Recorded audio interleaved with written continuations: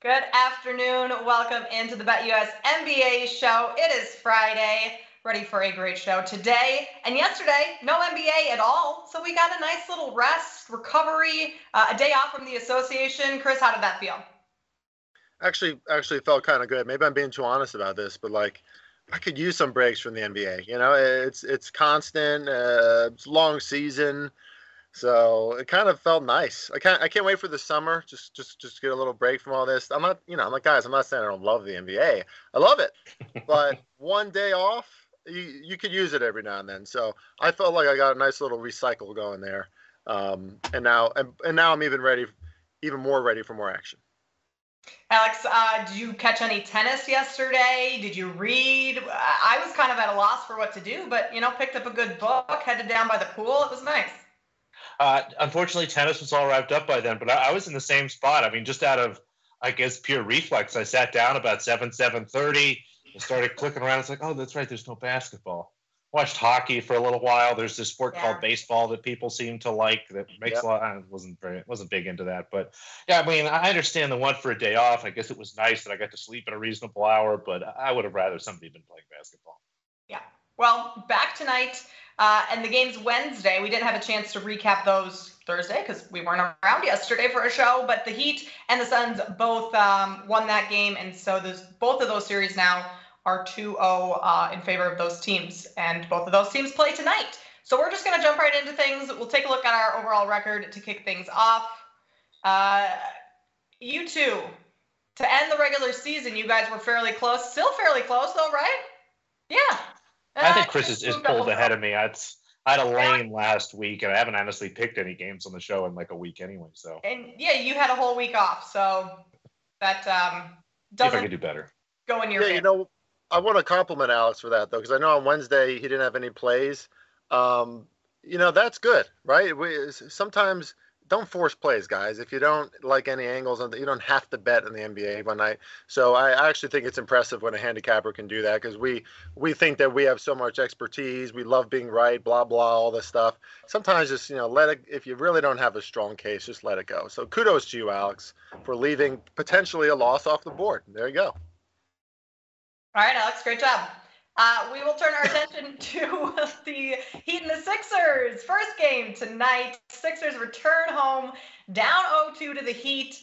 Heat are a 1.5-point favorite tonight. Total here is 210.5. Although this line did open up with the Heat a 1-point underdog. There has been news all afternoon about Joel Embiid possibly coming back. He's been cleared from concussion protocol and is doubtful for today's game, but that is actually good news for Sixers fans because he was out. So doubtful is actually a step closer to him playing than being rolled out, if that makes any sense at all. Alex, I know you don't want Joel Embiid tonight, but if he does play, what does this game look like? Few things off the top. Upgraded to doubtful. If you're looking for the name of an NBA show, podcast, whatever, feel free to take it. Just give me like a little piece of the pie when you sell it. Upgraded to doubtful is just one of my favorite sayings, and it sums up the NBA and the injury nonsense all in one beautiful It little doesn't package. make any sense, but it does if you know the Well, projection. it's like Jumbo Shrimp. But anyway, you're right. I don't want Joel Embiid to play. If God forbid something happened to him, and you wear the mask, he should be okay. But if he gets hit in the head, it could really be a problem. And I wanted to finish this year healthy. The Sixers are in a tough spot. This is a tough matchup anyway. They're already down 2 games to none. So you would bring Embiid back, who still has a broken thumb, which is a huge problem. You need your thumb to hold on to the ball, and we'll be out there with a mask for the first time, trying to adjust to that. And he's played with a mask before. He had this injury before, played with a mask after resting for a couple of weeks, giving it a chance to get set, as opposed to coming back for a couple of days. It seems really dangerous here, but if he plays, it's a nice spot for the Sixers here. You look at Miami on the injury report, everybody's questionable. Not, I guess Butler and Bam, basically. Everybody besides them. Hero is questionable. Lowry, Caleb Martin, Strauss, who's had a nice couple games, PJ Tucker, who's a big piece in this series. So it could be a nice spot for Philadelphia, but it just enters so much uncertainty, and it's something we've talked about in these spots. We've got the Sixers coming back. They're down 2-0, so everybody wants to bet them kind of on that zigzag angle. Miami Heat are missing a bunch of players. The Sixers haven't shot well from three yet, and Joel Embiid might be on the floor. There's a bunch of stuff floating around, but everything, honestly, to me, points to an over. Whether Embiid plays or not, I think we're having a little bit of anchor bias in the market. One of the things you see in the playoffs, whatever the closing price for the previous game is the opening price for the next. And for whatever reason, this series just hasn't been bumped yet. There is a much higher pace than the market total seems to imply. The shooting has been better. So I'm just going to keep hitting overs here. I know the first game went under, but you look at the shooting aberration for that game, it probably should have gone over more times than not. But with all the confusion going on, what I do know is I think we'll see a pretty quick game tonight. Whether Embiid's in or not, there should be a bunch of points. Okay, so whether Embiid's in or not, Alex likes the over. Chris, whether Embiid is in or not, what do you like in this game? Yeah, I'm going to take the Heat full game in this one again. And obviously, Joel Embiid coming back could be, obviously it's going to be a difference maker. Even if he doesn't play that well, he could be a decoy, right? He can at least allow the 76ers to mix things up a little bit on offense and take the ball out of Harden and Maxi's hands as much as it has been. So it's not going to be a bad thing no matter, even if Embiid has a bad game. But I kind of love the angle that Joel Embiid is, if he does play tonight, I still like the Heat, and I could like the Heat even more actually, because a very physical team in the Heat, right? Who I don't think they're going to take it easy on Joel Embiid, and now he has the mask on. He already has the thumb. We saw him playing cautiously when he had those injuries before, just the thumb, and now to put on a mask, which he's worn before, but still it can't be comfortable in any way. And I just like a lot of the things that I'm seeing from the Miami Heat. You look at that first game, they were horrible from beyond the arc, 25%. But what did they do? They dominated in the paint. Of course, that's easier to do without Embiid. But then the second game, they respond 48% from beyond the arc. They controlled that game in different ways, too. They can just hurt you in so many ways. And I love how they match up against the 76ers. Look, if there's any spot, obviously, for Game 3, a team down 0-2, returning home, this is the spot for Philly. I kind of like them early, so I think maybe some angles on Philly early is a good look. Coming out hot at home, Joel Embiid back especially, that I could see that.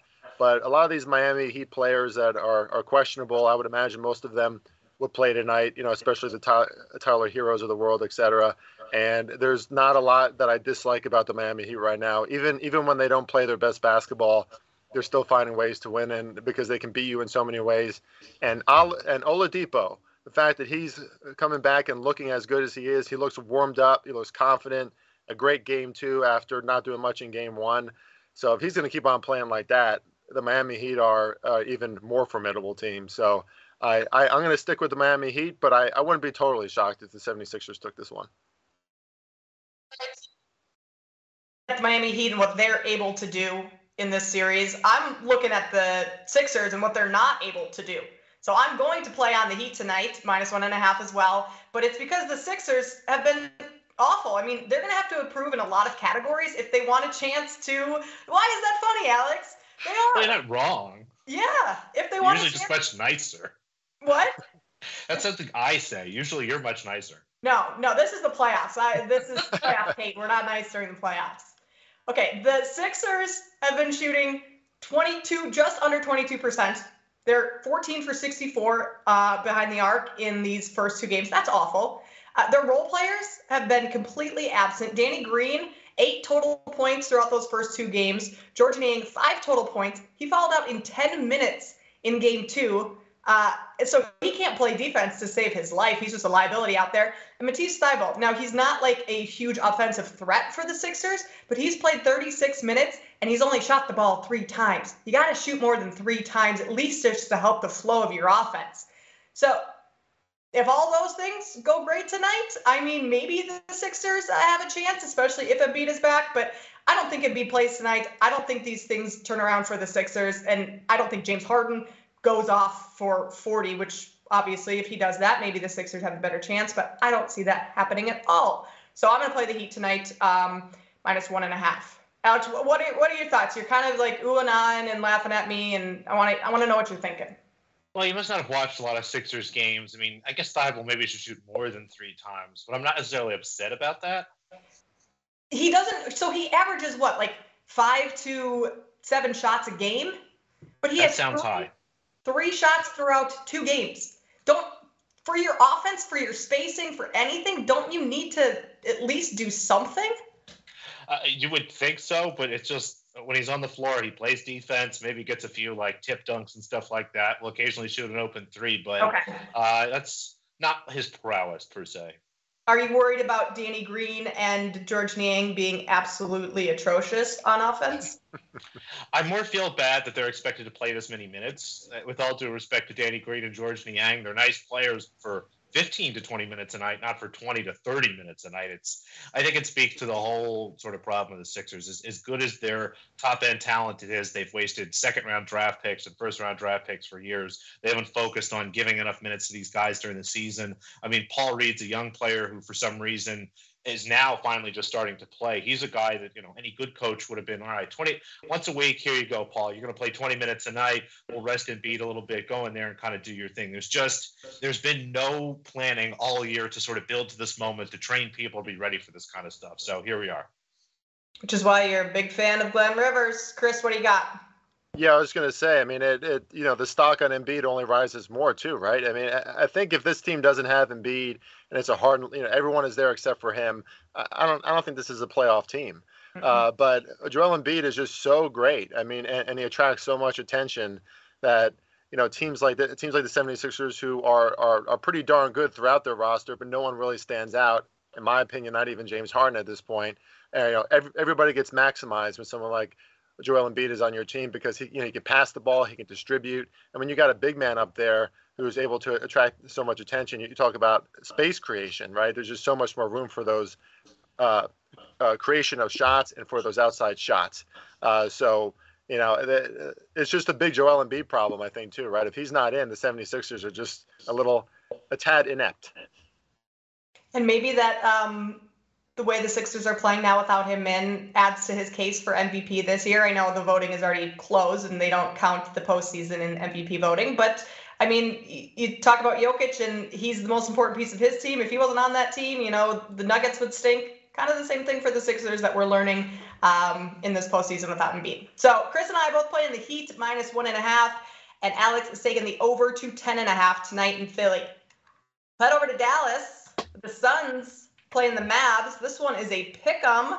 This line has kind of moved all over the place. It was open with the Suns as an underdog, moved with the Suns as a favorite. Now we're pretty much even. Total here is 218. Suns up 2-0. Phoenix won game 1 by 7, won game 2 by 20, rather. Chris, how are you looking at this game tonight? Yeah, I think I'm the last, or the sole Mavericks defender on this show at this point, but that's okay. We'll continue to ride that out at least a little bit more, I think. Again, just like we said for the 76ers tonight, if there's any spot for any team to kind of show up and show the best version of themselves, it's game 3 when they go back to their home court, when they're down 0-2, backs against the wall. And if you look at some of these marks by the Phoenix Suns in the first 2 games, I mean, they have been incredible. I mean, if the Phoenix Suns played this way against any team, they would kill them. And that's what we're seeing. 57.5% from the field in games 1 and 2 on average, 45% from beyond the arc. They're winning the rebound game by over 20 rebounds in that 2-game span. The assist advantage, over 20 more assists in 2 games.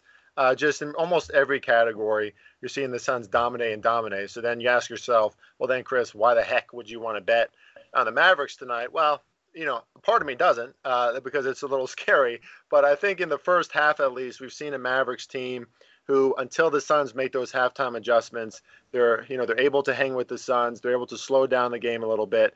And a big part of that is Jalen Brunson for me. I mean, Brunson has only 22 total points in the first 2 games of this series. He's shooting 31% from the field. He's not confident from three-point land either. The Mavericks need Dinwiddie and Jalen Brunson to both be aggressive, to both be confident, and to have good games in order to beat this Phoenix Suns team. The Suns have done a great job at limiting all the other players, basically, except for Luka. And Luka can't do it alone, as we know, right? I mean, this is the version of the Mavericks that we've seen in the past, where it's so much about Luka, and he's a brilliant player, but they're not going to win a lot of games if that's the case. Even players like Dorian Finney-Smith barely showed up in game 2. I just expect in Dallas now, backs against the wall, in the first half at least, we're seeing an interesting line here, right? Because the Mavs are favored in the first quarter and first half, and then full game is a pick'em. I think that makes sense. I like that the books are giving them some respect, right? Because, I mean, that shows that maybe my power ratings just aren't all over the place. The Mavericks do deserve some respect, but I still can't take them full game because the Phoenix Suns team has been so good. But I do like the Mavs in the first half, so we're going to go with that at -2 today. I like that angle as well. I lean towards the Suns full game, but I haven't pulled the trigger on that yet. But I do like your look at the first half because basically the Suns have been allowing Luka to kind of do whatever he wants in that first half. They're like, hey, score as much as you want. You know, they're basically tiring him out in that first half, allowing him to get to his spots, whatever. I don't know if that's their actual game plan, but it sure seems like that's kind of what's been happening lately. And then in the second half, Luka's exhausted. He can't do it all, and he's got no help from Brunson or Dinwiddie or really any other of those role players. And so I think the first half is the way to play this game. Alex, no play in this game for you, but any thoughts on how you would play it if you had to pick? Phoenix or nothing for me. I mean, they've come out and kind of blown the doors off this Mavericks team twice. The score in the first game was a little bit closer, but at some point, I guess there has to be a shooting regression. They can't shoot 50% from the field for the entire series, but they have systematically attacked Luka Doncic. And I hope this is a moment, as someone that watched Joel Embiid take abuse from the media for years about his body and his fitness and him not being in shape. I've always wondered why no one's pointed that out about Luka Doncic. Every season he comes in a little overweight and sort of plays himself into shape. And that's fine for the regular season. But when you get to the end of the year, you're just not in the shape you need to be here when teams, again, are systematically attacking you. And not that he's a bad defender, but it's one of the best ways to stop an offensive player. You saw teams do it with Steph Curry for years. We can't stop him on offense. All right, let's run through as many picks as we can. Let's get his legs tired. Let's try to take everything we can out of on the one end of the floor because it only helps on the other end. And hopefully Luka takes all this, brings it home with him for the offseason, and finally starts to get serious, I think, about his overall fitness because he has all the tools. He really does. But you're right. In the second half of these games, I mean, he just looks exhausted. His face is bright red. He's huffing and puffing. It's not what you want out of your star player. No, it is not at all. And offensively, I mean, he's putting up points, but the Suns targeted him 55 times in the pick and roll in game 2. That's a lot. And Chris Paul was just destroying him every time in the mid-range, which obviously led to 20 years older than him. Yeah. Yes, it is Chris Paul's birthday today. He is 37 years old. Do we take a player prop or an assist prop for Chris? Just, out of respect for the old age? Well, in tennis, you fade the birthday person. Usually they'll go out and party the night before, and maybe they're not as good. But Mr. Paul seems like someone who really is locked in. My guess is that you probably lean towards the overs. That's part of the reason I like Phoenix, honestly, to that. I feel like the locker room, those guys just seem to like each other, and they're probably not going to lose on his birthday. But we'll see. It's certainly not an angle that I'm putting money on. Chris Paul probably has a gigantic steak in his stomach from last night's birthday dinner. And if listen, I'm no scientist or dietitian, but that can slow you down a notch. So I would bet, if anything, as I wave my finger at both of you, I would bet against Chris Paul, probably going over that mark again, right? I mean, if Chris Paul is going to play like that, along with Devin Booker and I mean, the Suns are almost impossible to beat. And to capitalize on Alex's point before, too, I wish there was a way to, measure stamina per team, because I feel like the Suns would have to be top 3, top 5. Nobody on that team gets tired. And it's really hard for any team to hang with that, especially a team as kind of lethargic as the Mavs can be. That's why Dinwiddie and Brunson need to bring the speed, or else it's just not even a competition at that point, right? You just kind of run them off the floor. Chris Paul had a massive steak last night. Is he a vegetarian? Chris Paul is a vegan.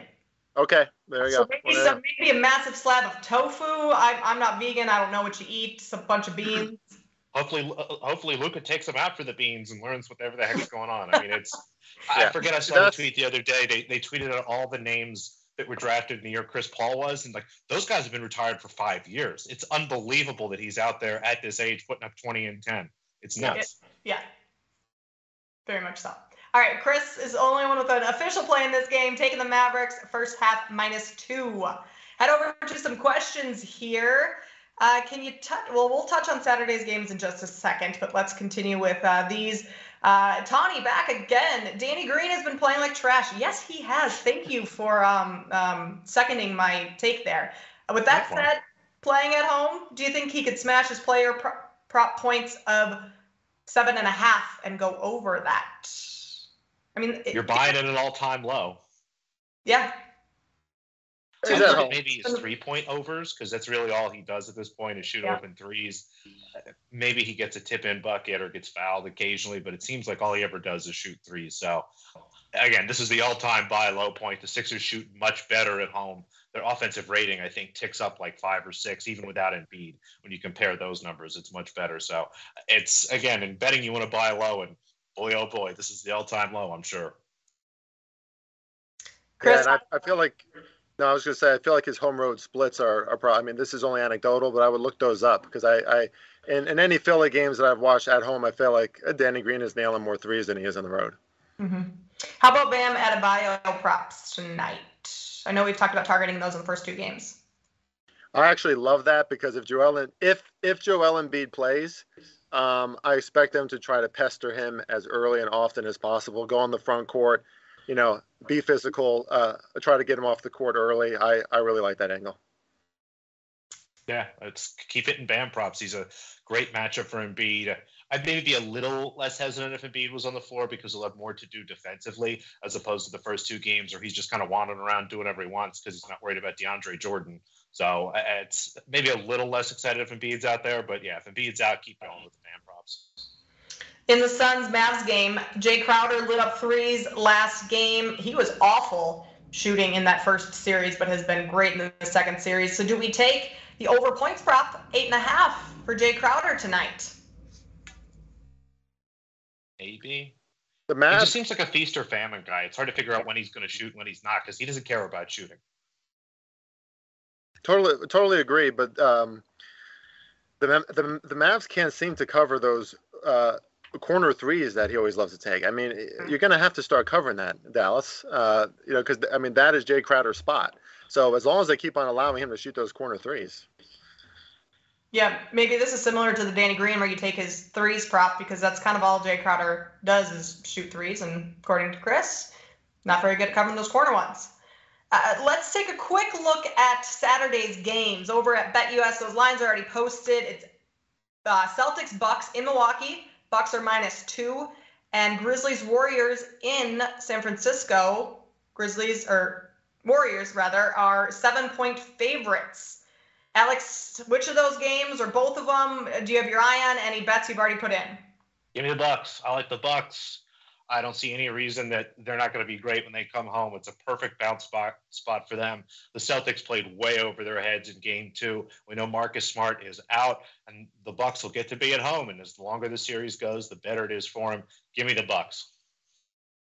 Chris, you agree? Totally agree. Yeah, that is a historical. Historically, the Bucks love to clobber teams in that spot when they go back home. It's just a perfect setup for them. As far as the Warriors game goes, I'll just say this: I think that line is very sharp. I think I was looking to play on Golden State, but now it's getting up there to 7.5 at some books, I believe. I probably not going to take that, right? Because the Grizzlies can fight. But I think that line is very sharp. I think the Warriors are going to look a lot better than they did in Game 2. Yeah, the Grizzlies aren't as good on the road as they are at home, but 7 points, that's quite a bit. I have no plays on that game as of yet. Alex, what do you think? It's a very strange series because I expect Golden State to win the series, but Memphis has been value in every single game. They covered, I think, by the hook in the first game, covered easily in the second game, and part of the way I like to look at it is compare it to the Phoenix lines. For whatever reason, Golden State has been a bigger favorite over Memphis in every situation than Phoenix has been over Dallas. That doesn't make any sense to me. The Dallas-Phoenix series is not closer than this Memphis-Golden State series. In fact, I'd have it flipped. So it's when you start to compare those and think about what's going on, it feels backwards to me. So I've got Golden State to win the series in a few bets and things like that. But I bet Memphis every single game, and I probably will continue to do that. It's just this number looks like it's at least 2 points off. Do you think this line is pretty long because Dillon Brooks is out for Memphis in Game 3 after that flagrant foul on Gary Payton Jr.?